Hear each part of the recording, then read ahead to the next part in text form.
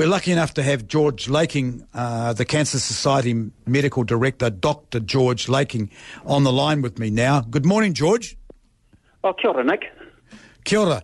What specifically got you fired up enough to go out on and make this link, trying to make people understand and believe it's there? So it all started from a survey that we did, contacting 800 people to find out what their understanding and knowledge was of this link that's been well established in medical science for many years. And, Nick, we found out that, ordinary people's understanding of this link with cancer was very patchy at best. How do we let them know? Because, I mean, we surely should be letting them know like they do on a packet of cigarettes. Indeed, and so there's a lot of advocacy activity in the background. Numerous organisations around the country putting their hand up about alcohol and saying there should be more awareness of this sort of thing. I guess what we're doing right now contributes to that awareness. It's good that there's a conversation happening. Do you think people will take notice and change their habits, or do you think that we are too addicted or entrenched into what we're doing? No, I have faith, Nick. I think people will take notice and change their habit. And it's about striking a balance. And, in my reflection on this, because, we've come out and we've said there's no known lower limit of safety. It could sound a bit intimidating, I suppose. But you could probably say the same thing about crossing the road.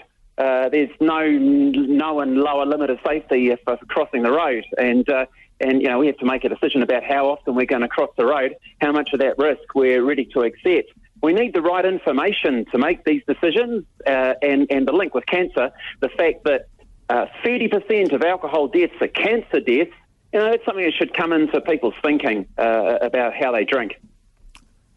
When was the last time you had a drink? Wow, Nick, now you're talking. Well, to be honest, it was Boxing Day.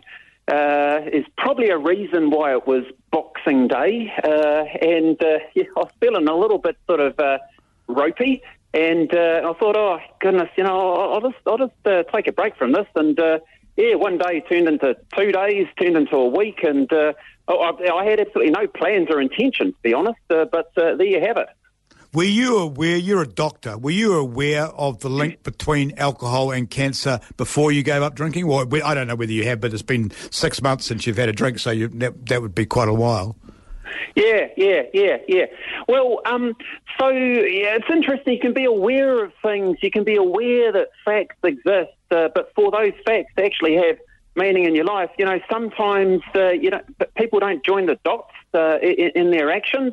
And that's why we're a big proponents of doing things to change the environment. Because, we know New Year's resolutions, for example, they don't really succeed. The best way to change behaviour is to change the environment, and that's where we're advocating that the availability of alcohol just in general be reduced. And we see that as the most reliable way for drinking in turn to moderate.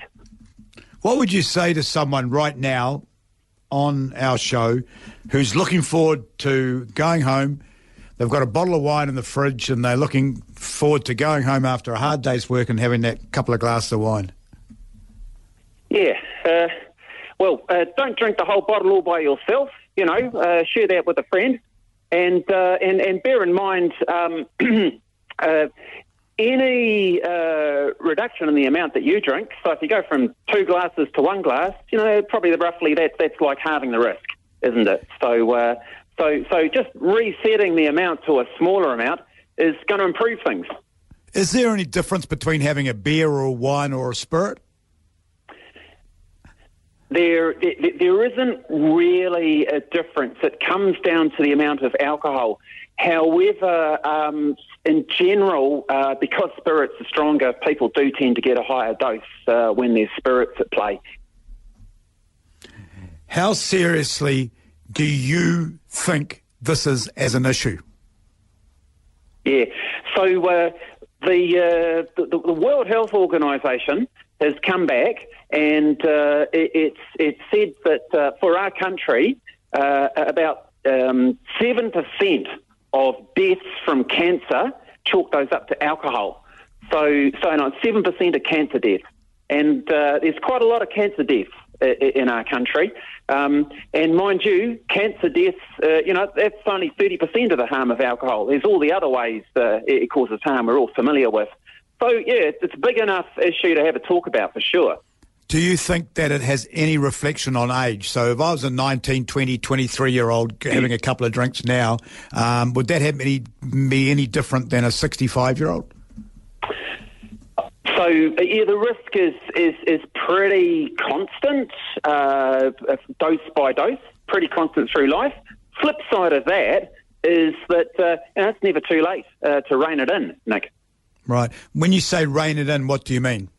Oh, reduce the amount that people drink. And so, 2 glasses, take it down to 1 glass, or, maybe you just find you're able to give it away completely. And again, I wasn't really expecting to follow that path personally. It just sort of seemed to happen. Appreciate your time. That's Cancer Society Medical Director, Dr. George Laking, who was nice enough to give up his time and have a bit of a chat about it.